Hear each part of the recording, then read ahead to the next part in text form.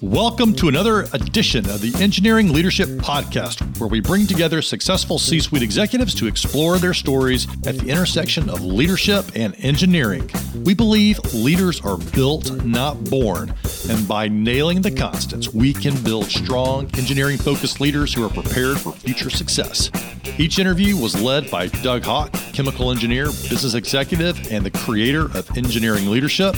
I'm Ben Fanning. Let's get started.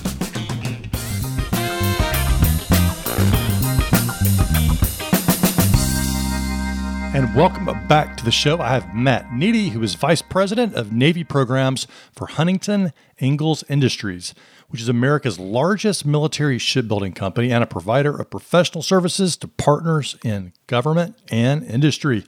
Matt obtained his bachelor's degree in mechanical engineering, and he chose optimism as his topic. And here is your 3-bullet summary. Number 1, optimism creates a highly motivated workforce. Number 2, a part of being optimistic is having a well thought out plan. And then number 3, being conscious and self-aware helps you not give in to emotions. Enjoy this episode.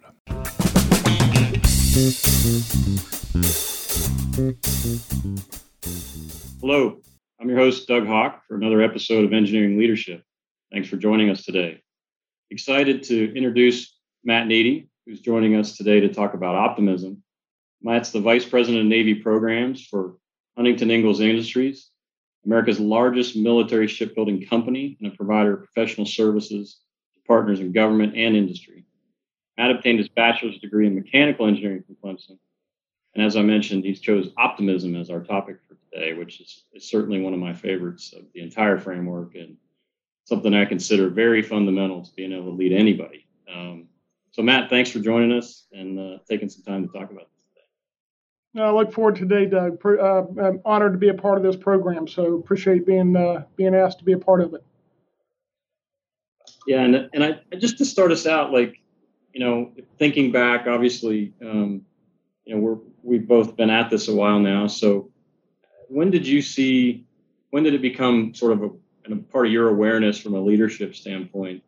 Just that importance of a positive outlook and having optimism, obviously, most importantly, in the face of situations where there probably wasn't a lot of obvious reasons to have optimism, is where I've found it to be most useful. Right. When did that first start clicking for you?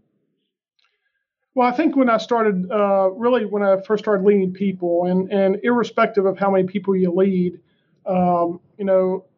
optimism is essential for you to motivate that team. And nobody really wants to work for a pessimistic person, So a lot about leading a team of people, whether it's 25 people or 25,000, like here at Newport News. It's really about motivating those people, and really about having a highly motivated workforce, really working to a set of high standards and really a strategy. And that optimism comes in because they have to believe and be motivated by that strategy and where the company's going. And so optimism is a part of that leader conveying that optimism and really instilling it in the rest of the workforce. And to me, it's foundational to motivating that workforce, whether you have 25 or 25,000. Yeah, no, great point. I think as an engineer, and maybe tell us a little bit about how you came into engineering and got interested in engineering at Clemson, and then, talk us a little bit about how sort of determining to be optimistic might be a little bit different for an engineer. We tend to be data driven. Sometimes the data can be painting a pretty rough picture, and which, I think the engineering traits that many of us have is to just, obviously trust the numbers, understand the numbers, and proceed on that basis. And sometimes I've found that where optimism gets injected, most importantly, is like, okay, if I just go by the numbers, this isn't going to work. But I know it has to work, so I've got to find a way to be positive about that. And you just, your personal perspective on getting through that thought process. Yeah, to me, to be optimistic about something, you have to believe in it. And I believe a basis for optimism really starts with being real. A Navy admiral once told me that, first you have to get real then you can get better. So you got to really know where you are, and then you got to be able to develop a plan about how to get from A to B. So to me, part of being optimistic is about engineering that plan. Having a well thought out plan, knowing where you are, knowing where you have to be, knowing the risks that are in front of you to be able to get there, and what you're going to do to mitigate this risk. And to me, looking at the system as a whole, as engineers do, and you gotta have that well thought out plan, and then really your optimism about that plan and how well thought out that is, how well engineered that is. Really starts to exude into the organization that you're leading, and if you believe it, then they're gonna believe it. And so being optimistic about that strategy or how you're going to solve whatever challenge you're up to, no matter what the data says, how we're going to engineer our way and solve for that gap. That's what I really enjoy about my job every day, because I have some big, complex, hairy challenges that we deal with in shipbuilding, and so to me it's fun, it's interesting, and that's what makes my day job exciting. So, well, you guys are certainly I saw you did a launch video, I think, for one of the Virginia class subs that you guys put out a couple of years ago. I watched it. I'm just looking at the thing, going, the only conversation we've had that's probably equally complex is with Charlie, getting us back to the yard launch, talking to her about the Space Launch System and all the new engineering they've done. But other than that, and probably equivalent, I'd say the stuff you're building's on par with that stuff. You ought to check out, just if you're interested. It's pretty amazing. A really neat video. Just last week, we did a full-scale shock test on the newest carrier out there off the coast of the Carolinas. So you can actually go on YouTube, and it's Ford class shock trials, and you can actually look at setting off charges beside our brand new carrier and seeing how that performs in harm's way. So pretty cool stuff. Oh, that's awesome. How do you see, how do you take obviously I think we've talked about the importance of optimism, but how do you operationalize that with such a large workforce, with hugely complex projects? Obviously throughout any given day, I got to imagine you have many sub-teams and sub-teams under them that are encountering, their own challenges and problems. What are some of your approaches to sort of permeating that sense of optimism from the top and making sure it gets into those work teams, work groups, individual all the many sub-projects that are obviously contributing to that massively complex piece of equipment that rolls out at the end? Yeah, a lot of that is similar to what we talked about, and sort of setting that plan for each of the programs. And for today in the yard, we have 5 carriers in some state of construction or overhaul.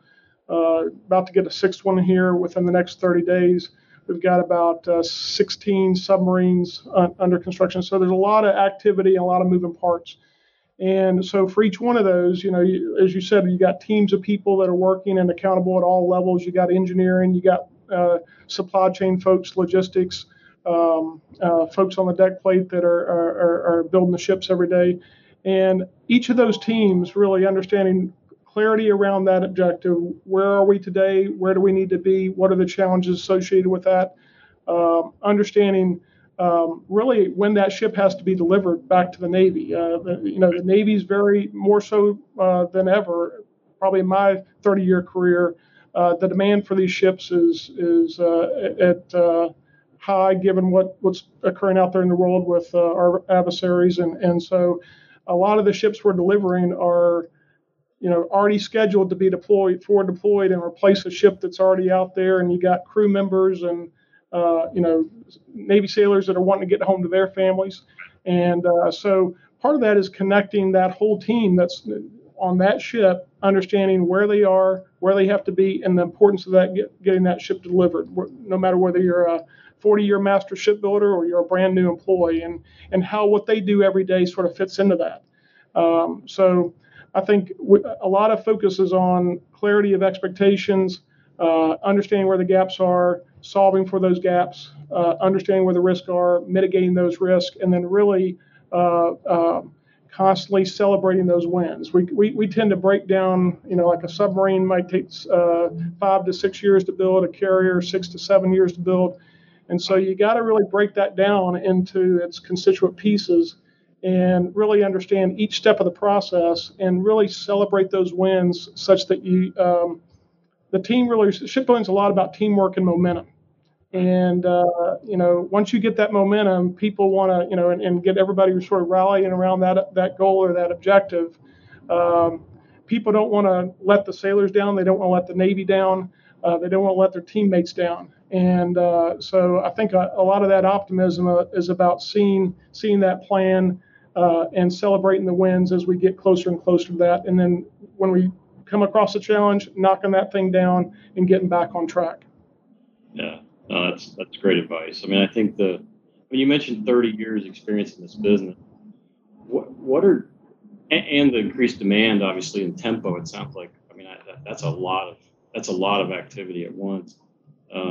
What's changing about, across that 30 years, what are the big changes in industry, whether it's technology, design, teamwork, that gives you a sense of optimism for your industry, which is obviously critical to our national defense in so many ways? Yeah, I really, to me, it's the excitement of all the new technology that's coming in, how we're starting to apply that, and the speed at which it's being applied. A lot of the designs that we had, whether they be the Los Angeles class submarine design or the Nimitz class carrier design, Right. Were really more paper-based, sort of traditional blueprints and things like that. It was not the shipbuilding processes that we use today. The newest Virginia class submarine, the Columbia class ballistic missile submarine, and the new Ford class carrier are all digitally based designs and disclosures. And so we're using things like we've actually got something we call integrated digital shipbuilding. And so everything from the design modeling all the way through how we disclose work on the deck plate is done digitally, and capturing knowledge from those shipbuilders wherever we have issues in quality or safety. We're capturing that and feeding that back so we can improve the next time we go execute that. In the concept designs, we're using like set-based design tools that in the past you'd use a traditional design spiral. So we might take 2 or 3 concepts and spend years really working with the Navy to assess their mission needs and sort of spiral those designs to hone in on a final design. Today, we're looking at millions of different design permutations based upon what the key performance parameters of that ship are, what the adversary is doing. And we can, in a matter of an hour or two, rerun those and help really optimize around what the Navy's needs are. So, that's in the front of the business. And then obviously the data analytics and things like the generative designs. So we've got a big additive manufacturing arm. I know Clemson's. I've been down there and talked with some of the folks down there about what they're doing in this space. But we're actually able to manufacture components that we were previously not able to. You can imagine on a submarine where stealth and noise reductions are paramount. Now we can engineer those and really manufacture use generative design to generate valves and valve bodies and things like that previously were not even possible. So it's just everywhere you look, it's pretty amazing what's going on and the speed at which it's occurring. It's really exciting. You see that translating into, I mean, you said 6-7 years to build a carrier. You think that will compress timeline wise, or will we just use the time more efficiently, as you say, to sort of, optimize that outcome, for more capability? I guess, it's always the classic triangle, right, of cost, time, right, capability, right? And how much do you trade off one to sort of build out the other? Yeah, we're certainly looking at, we have what we call the 8-3-1 rule. So, and when you're early on, what costs $1 to do early on in the process in the shops where you have access to it, as you start to build it into modules and units that we're putting together, it costs $3 because of the travel time and the complexities with you need cranes and things of that nature, right, or staging. And then once we assemble the ship and put it in the water, if I have to go through the hatch and load material, it costs $8. So we're actually, a lot of this technology, we're now going to the 831 and a half, because we're able to actually improve the efficiency of that whole process and pull things back to the left. So we are seeing opportunities and have objectives set out there for each of these platforms on how to build them more efficiently and faster using a lot of this new technology. That's great to hear. Back to sort of the optimism topic, and I've had to sort of develop this myself for many years, where I tell folks, like, when you're in a leadership role and you're having a bad day, because we all have them, how important it is to sort of isolate that from your team, because if you catch a cold, everyone else gets the flu. In terms of right, sort of that self-management of, like, hey, because it's naive to think you don't have bad days. We all do, but maybe comment a little bit on the importance of sort of making sure that doesn't, when you're having those days, you're thoughtful about it, conscious of it, and then making sure that you don't go walk around the yard and ruin everybody else's day. Because if you're having a bad day, obvious, that's what happens, right? And you have to be aware that, like, you just can't allow that to happen, because it impacts the whole team. No, that's a great question, Doug. And to me, I'm naturally sort of a half full kind of person. I come to work every day excited about what I'm doing. So, and like I said earlier, I really kind of lean into hard problems, and a lot of those hard problems are the things that sort of cause people to have a bad day. Sometimes I get excited by them, because it's really an opportunity to learn. It's opportunity to get better. But you're exactly right. If I'm coming out of just learned some bad news, and then I'm going in another meeting, and I'm trying to maintain that optimism, maintain that momentum that we talked about. Yeah.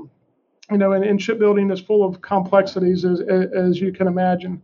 So I think a lot of it is being very conscious of everything from what you say, emails, to even your body language in meetings. People are watching how you're responding to what they say, how they present a problem.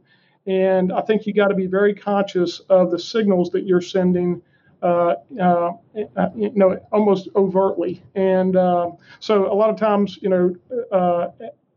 as I've got some bad news or something, I'll force myself before I go into the next engagement to really take a deep breath and sort of remind myself that I can't carry that with me. If I have an email that I'm responding to, sometimes if it's, I'm not happy with the news that I got, I'll take a minute and make sure I'm responding in the correct way. And then again, I'm very conscious of the signals I'm sending, whether I'm in a meeting or on a WebEx, or a Zoom meeting, because it's very important. I actually use, I forgot where I picked this up, but I think one of the leadership training, we use something called a T-chart. And I kind of reflect on that at the end of the day. And there's two columns, very simple. Did what I do today, did that interaction, whether it be an email, a presentation, or an engagement with a face-to-face engagement, did that help or hinder the objectives of the company? And you kind of self-reflect on how many things wound up in that hinder column, and a lot of I use that a lot with coaching with my staff. Of hey, is that really the way we responded? What was the objective you were trying to achieve there, responding that way? And now what are we going to have to do to sort of get that back in the box? So I think just being self-aware, 24/7. As a leader, even when you're out in the community, how you're talking about the shipyard. I mean, neighbors. In social media today, a lot of that can get away from you very quickly. So always being on point 24/7, which is once you get sort of the habit of doing it, it becomes sort of natural to what you do and how you communicate.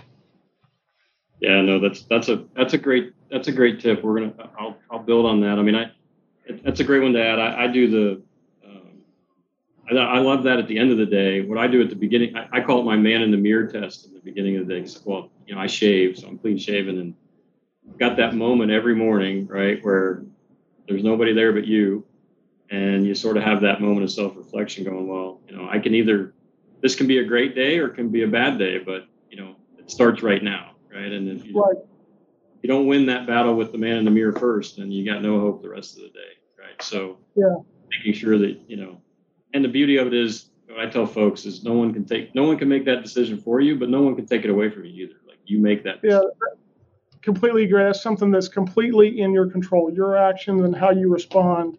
And I think you don't have to be for personal interactions.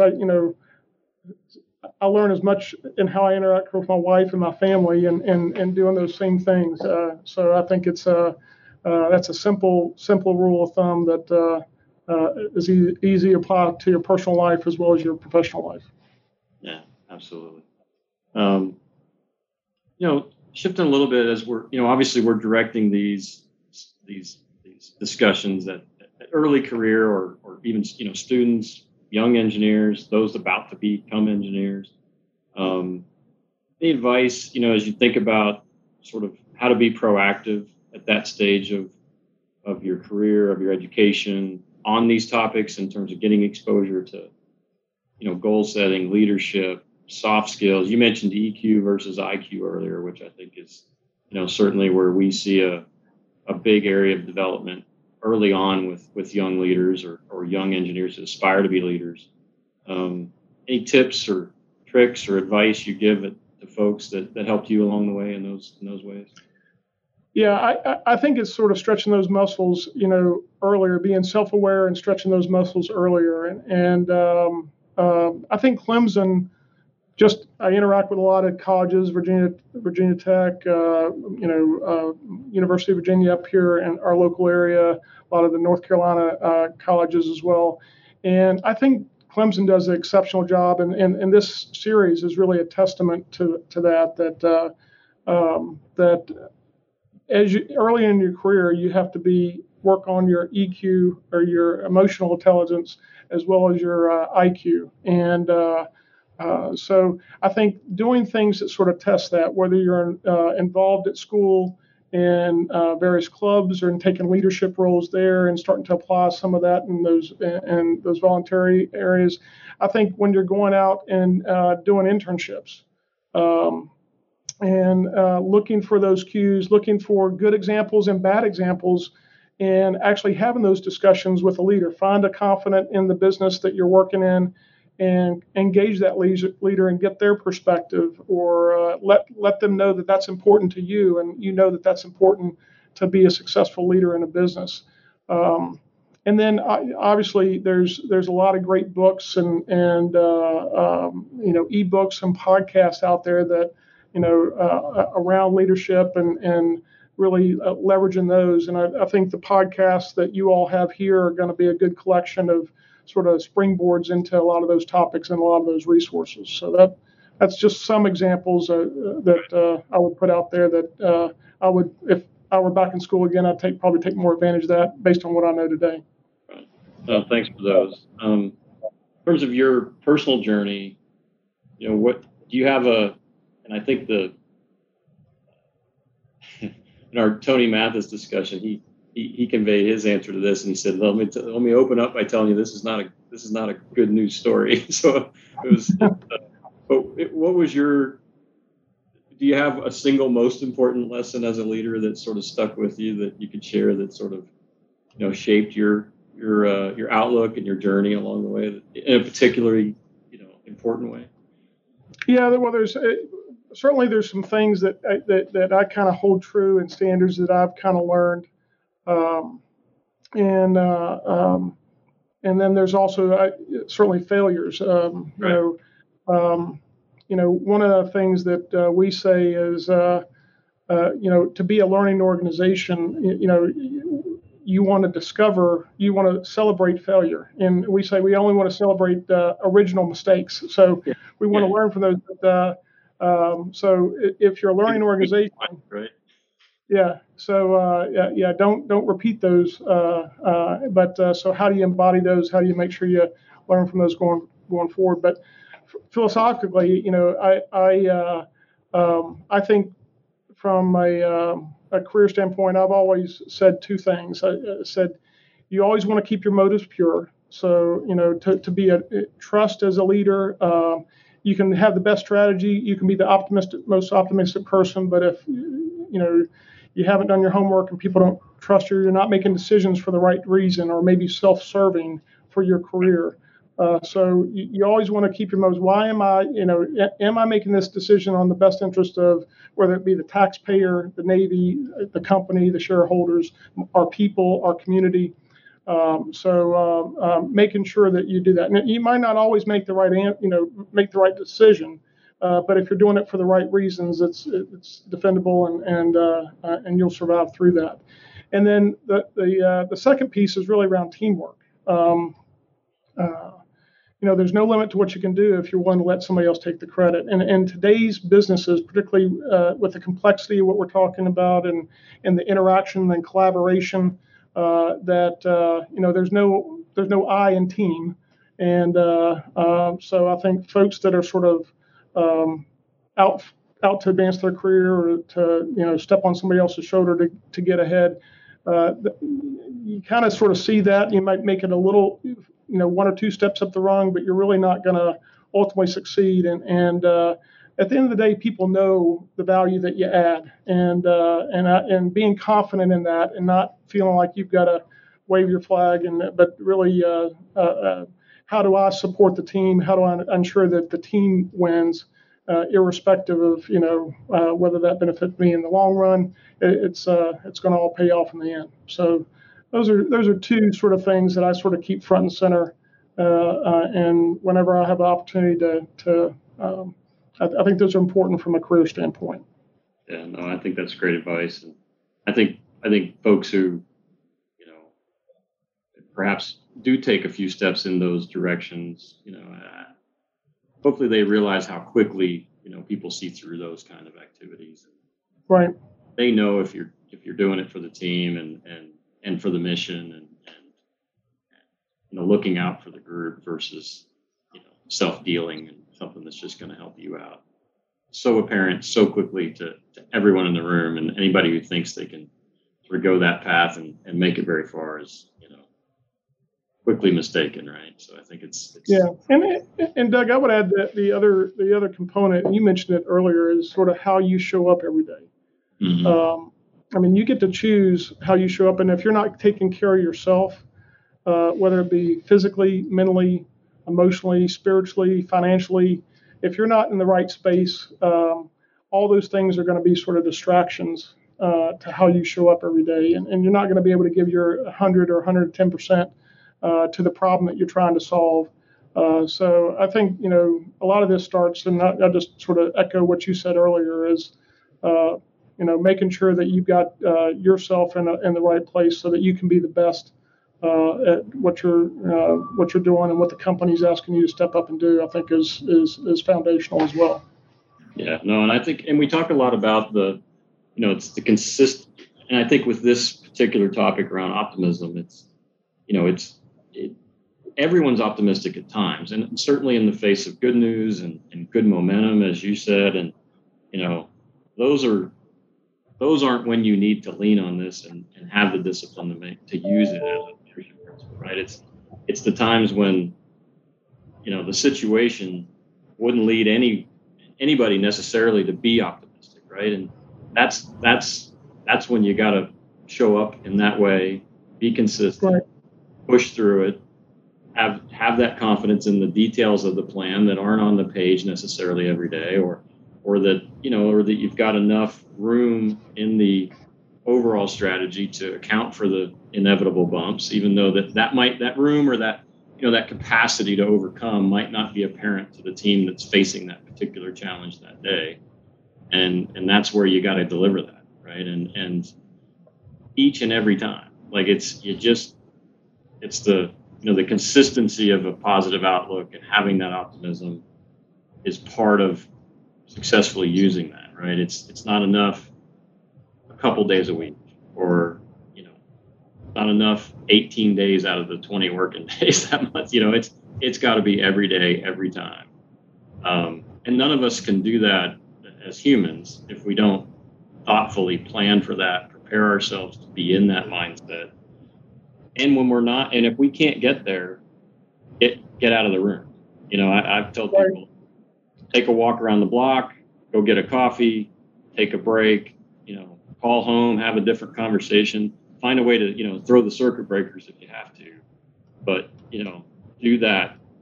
Find a way to give yourself your own signals to make sure you do that, so that you don't, kind of blow the cycle and come in with a bad vibe that, again, yanks everybody off track.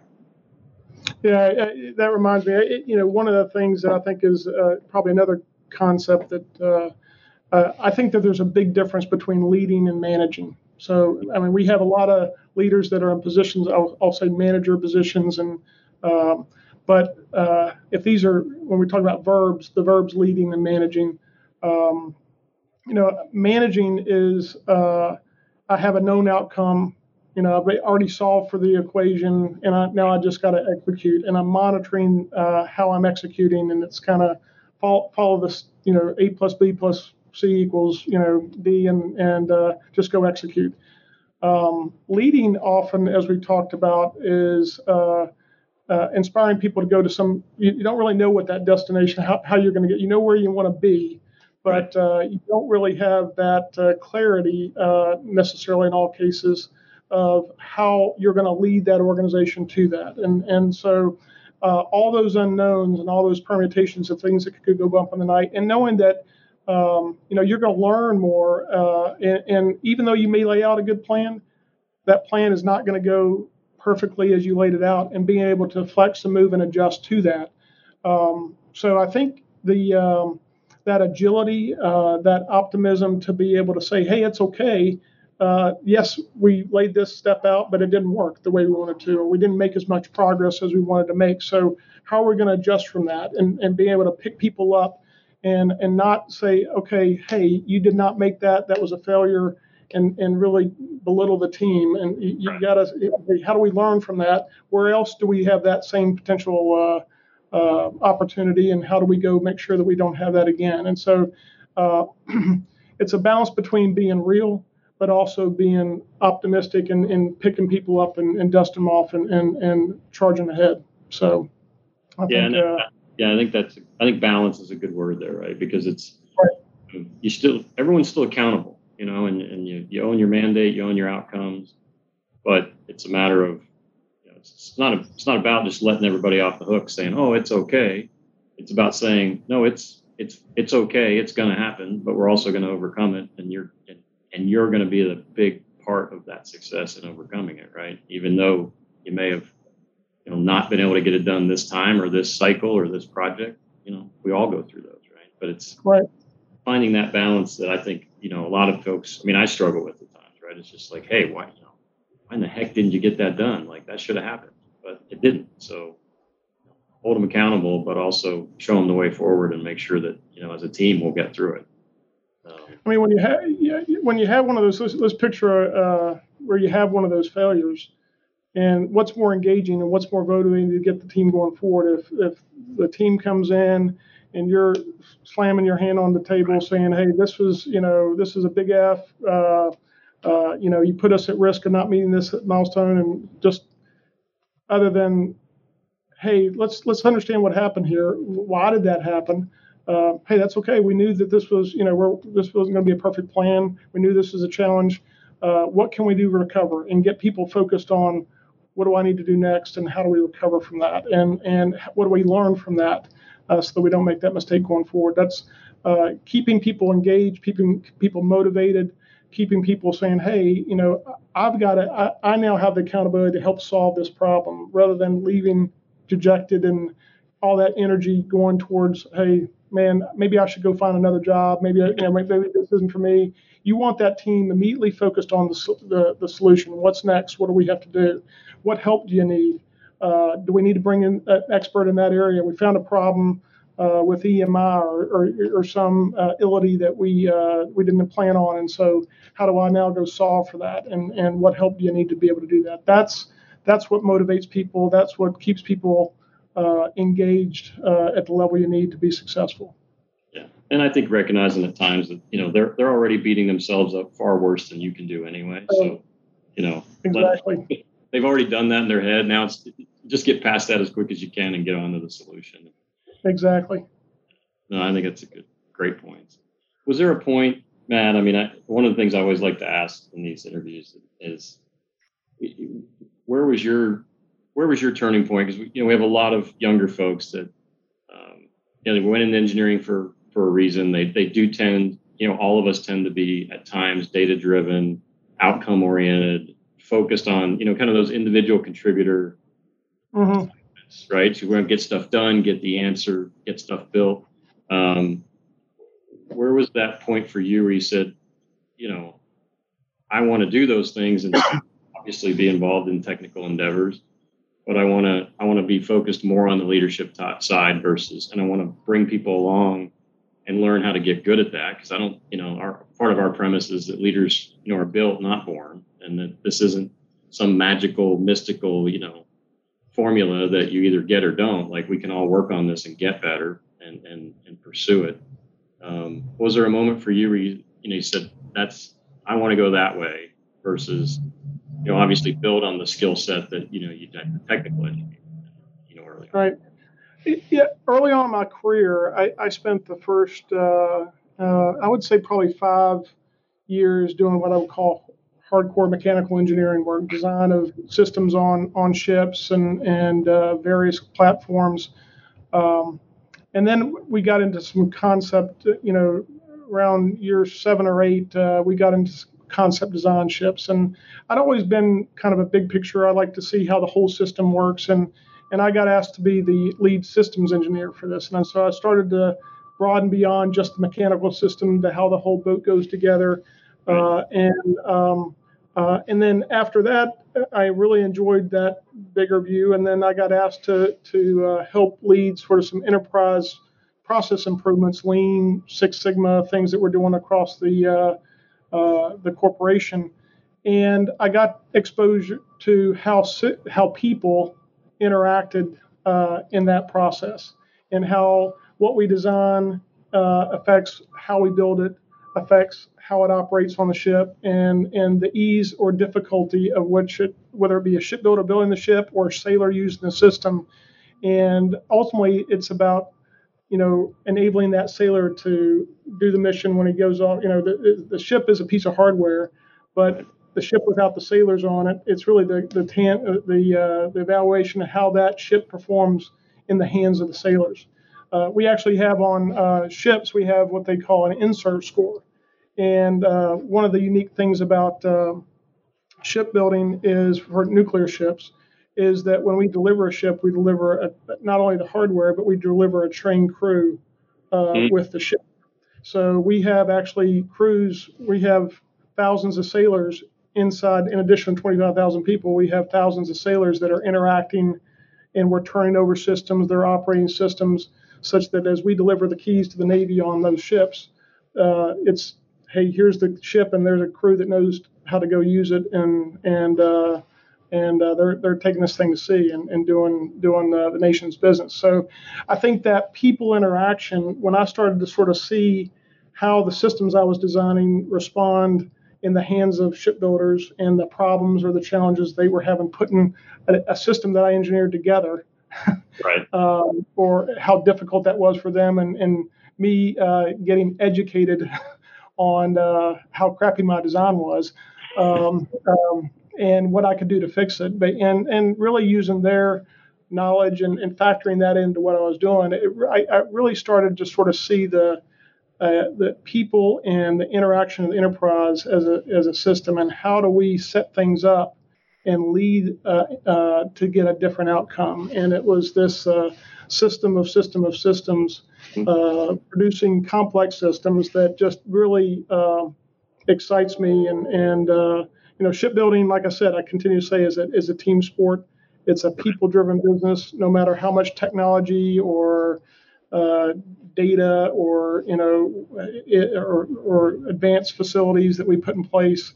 It's going to take the hands and heads and hearts of all these shipbuilders to bring these ships to life, and so leading those in a way that gets the best outcome, makes them feel part of something bigger than themselves, and feeling good about when they go home to work that they've done something important for the nation. I think that's what excites me, and that's what I learned probably my first supervisory job. Sort of, this is what I really enjoy doing. But I still like getting into a hard technical problem every now and then. So, well, the other thing I tell folks is it's not leaving engineering behind, because and not everybody approaches leadership like this, but we do have the opportunity to approach it this way as engineers. Is that I look at building companies and teams, and I still feel like I approach it the same way as an engineer that I would the technical challenges, right? Break it down, understand the system of systems, and it's just that there are human elements and emotional elements, and it's the people side of that. But I think we're uniquely positioned as engineers if we apply those fundamental skills to you're just applying it to a different set of challenges and problems that are quite different, being that they're so people oriented versus technical or systems or materials oriented. But the discipline that we've been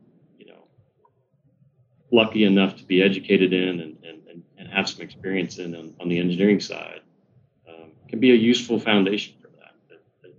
Right.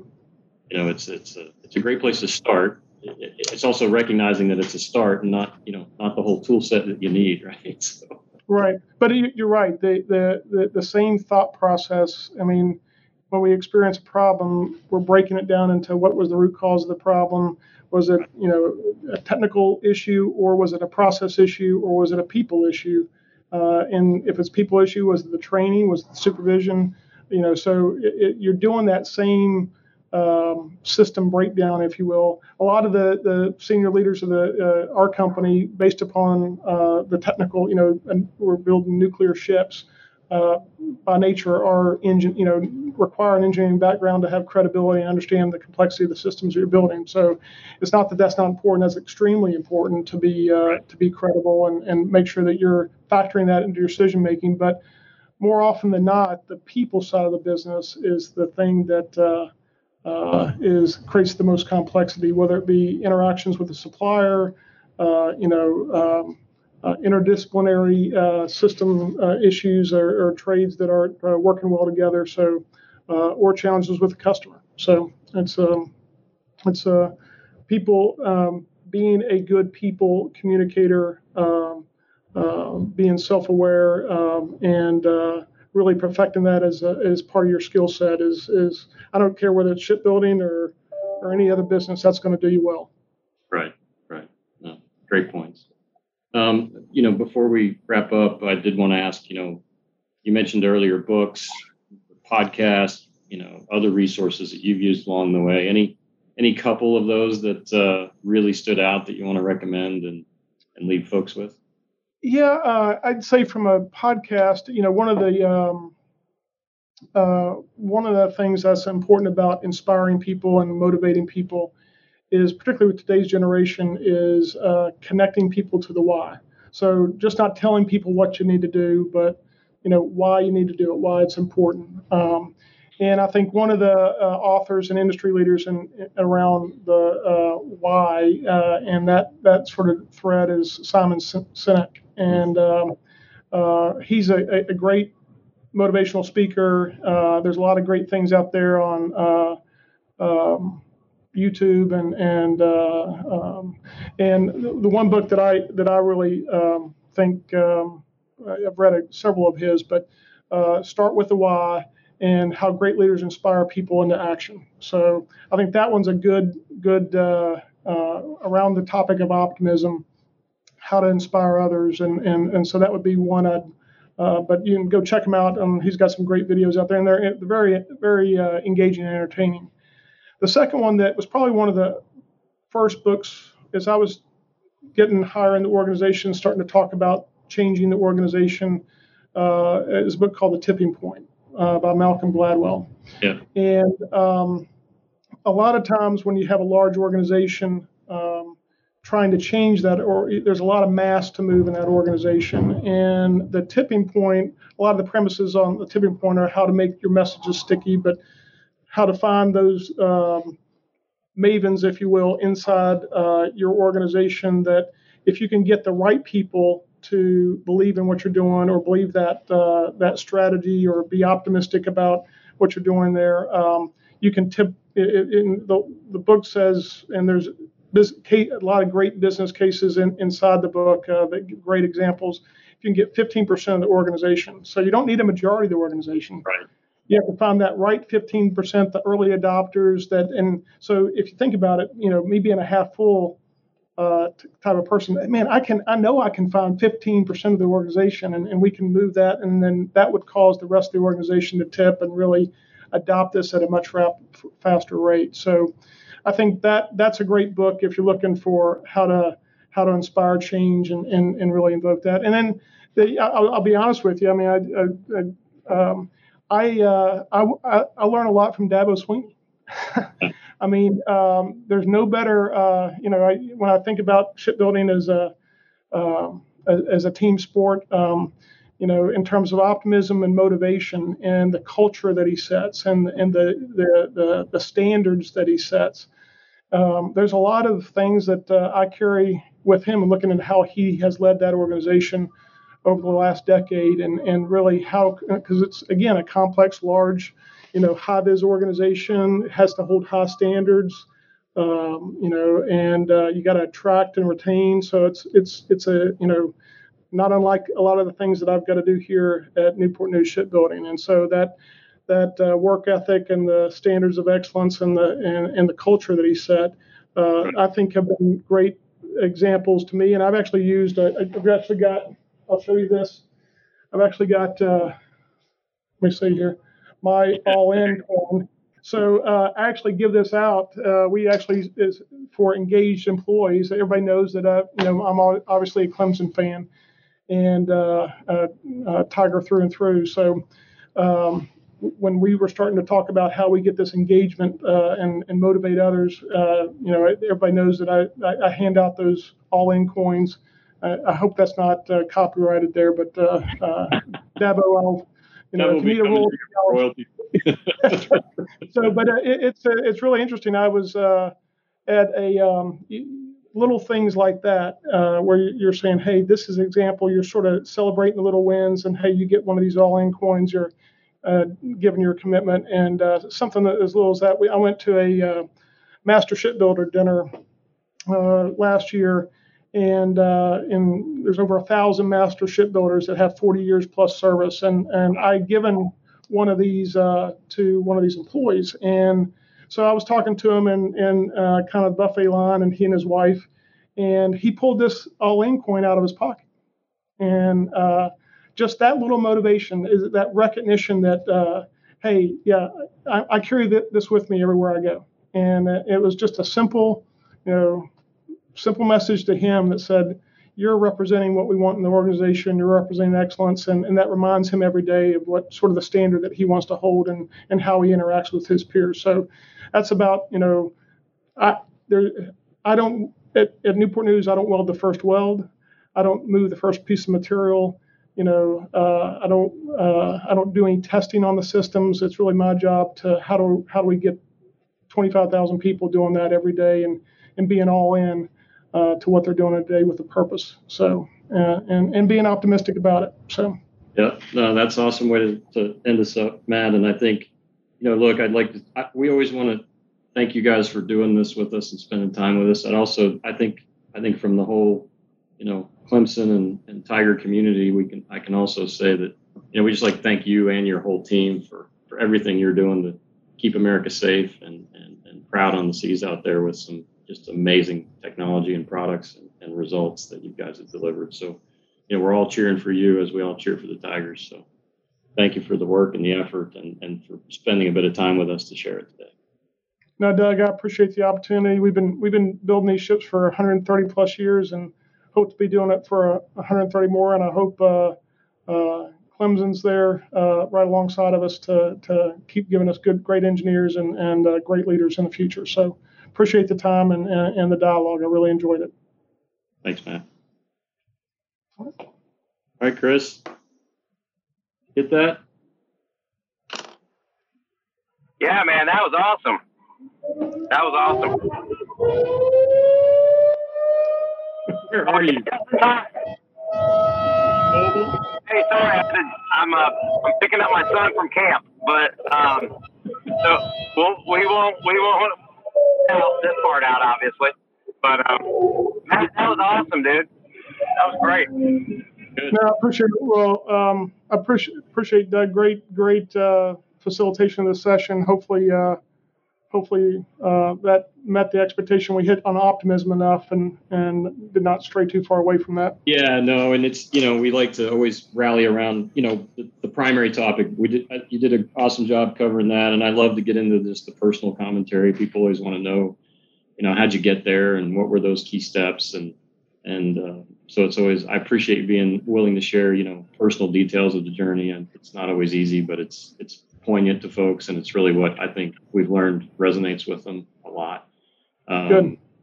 So appreciate that, and yeah, we'll get this, and we've got several out there now, so you've just kind of seen, we'll strip the audio out, and I've got a producer that works with me called Ben Fanning that I've actually used him for I found him for company work because I've got biggest part of my workforce is out over the road. They're in stores. They're not at my site. So it's right. And particularly for drivers, I can't send them lengthy missives to read. I don't want them to have to stay. After they've put in a whole shift, I don't want to have to add time to their day to meet in a classroom. So the one way I've found to meet them is in audio, because it's the one thing they can safely do while they're working and driving. And it actually helps keep them engaged. But we're using that. We started with that to sort of drive, communications to them and a way to engage that met them where they are.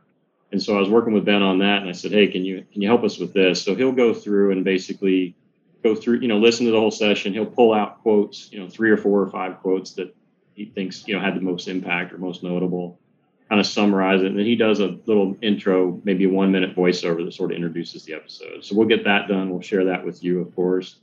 And then that'll release. And then we do the same thing with the videos with a quick intro and outro, just to package it up. But right. And outside of that, what we do is, and sort of my big mission now is to take all 17 of these, and I've got about 7 of the chapters done, but I'm basically hammering those into a book. And so, you guys will all be cited and contributors, and I really want us to promote it as a team and go to market and say, hey, this isn't Doug's book. This is 17 engineering leaders who've all, made plenty of mistakes, but had tremendous success and found ways to, succeed in this journey as an engineer. And that we're also hoping, and, Anand's been through several of those chapters we submitted to him.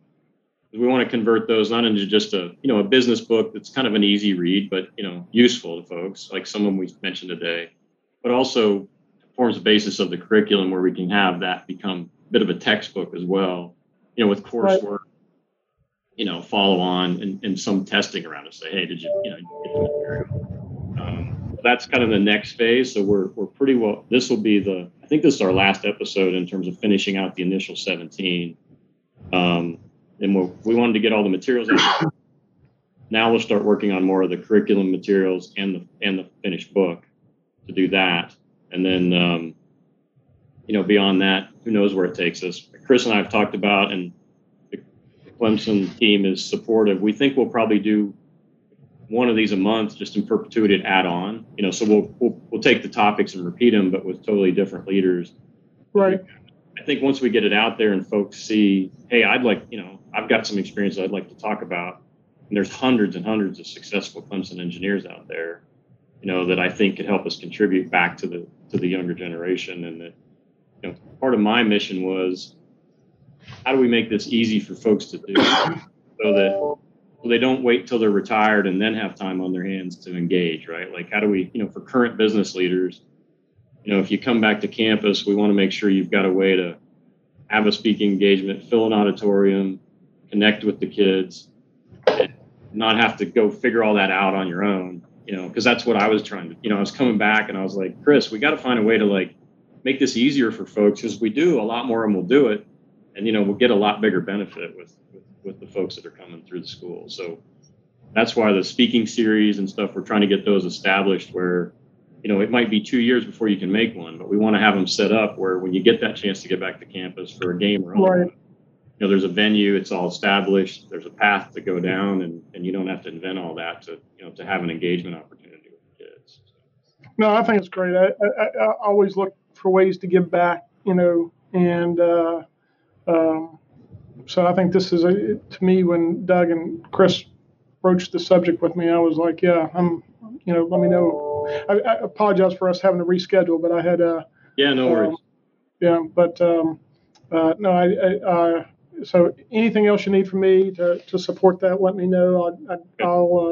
We usually get back to campus, at least a couple times a year, and then I'm on a couple of the boards. So, so we'll find an opportunity and this will be a good springboard topic. And to me, the interaction that you get in dialogue with the students and just sort of imparting some of your School of Hard Knocks there and what I think is super invaluable. So and I get, and I'm sure you feel the same. I get so charged up by it, right? I mean, it's just such an opportunity to see the light go on with these guys, and I just wish, because I think about, a lot of the opportunities I had to do that at Clemson were just sort of happy, they were good luck, I think, in many ways, right? Whether social or fraternity or, on campus groups, there really wasn't a lot of that in the curriculum itself. And not everybody went outside the curriculum to find those things. So that's part of what we're trying to do, is inject it back in where kind of everybody gets a chance to experience it.